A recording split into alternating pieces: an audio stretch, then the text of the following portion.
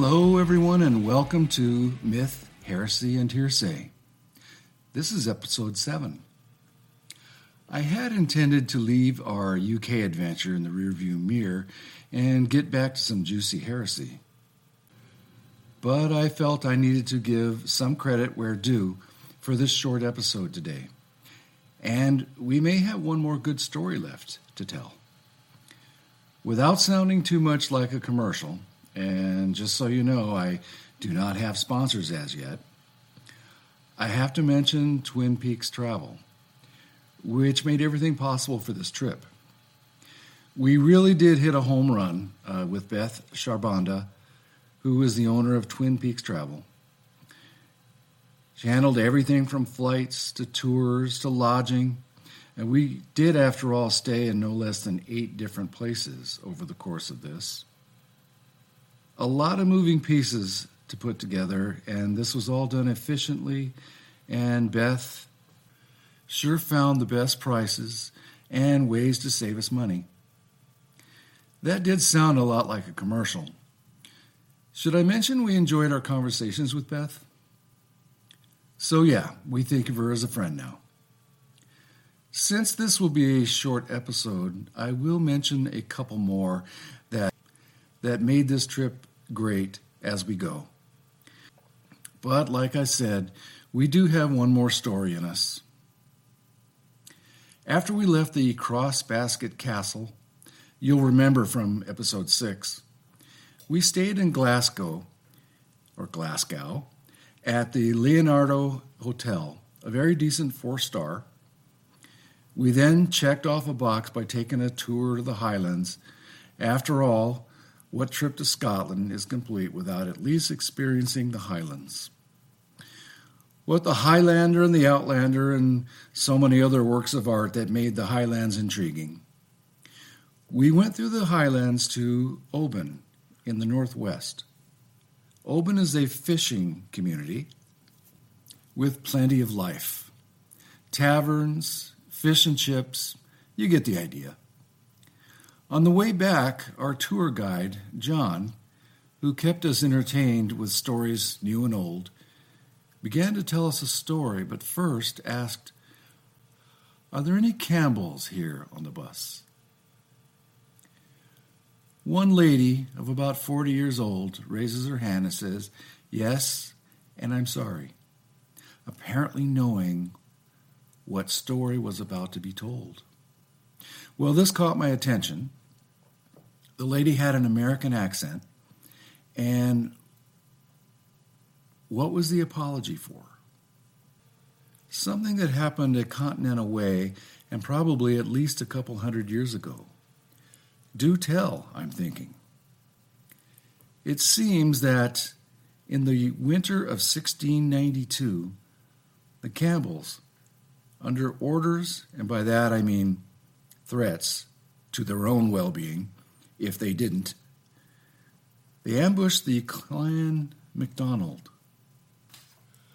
The story goes, at the appointed time, the Campbells came calling to their friends, the MacDonalds, trudging through the snow to get there, and of course the MacDonalds gave them the hospitality that they always had.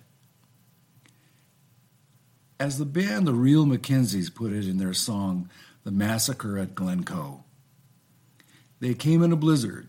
We offered them heat, a roof o'er their heads, dry shoes for their feet. We wined them and dined them.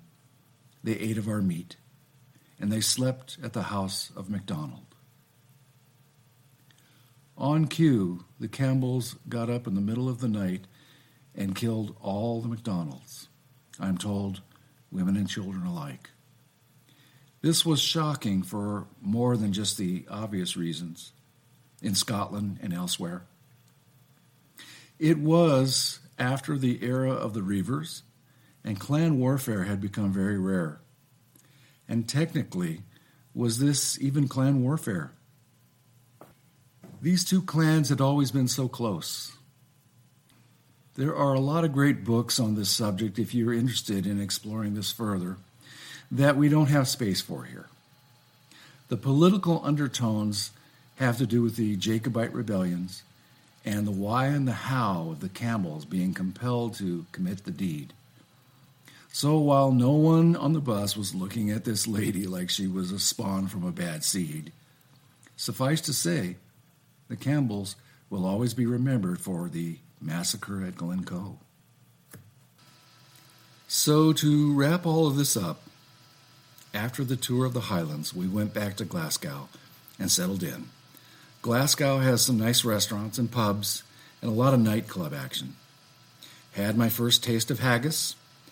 Not bad as long as you are not thinking of where it came from. From there we flew to London and checked into the 7th place we stayed. That night we went to the Piccadilly Circus for a great steak dinner, and Kylie met up with a classmate she knew from school who happened to be in town with her folks.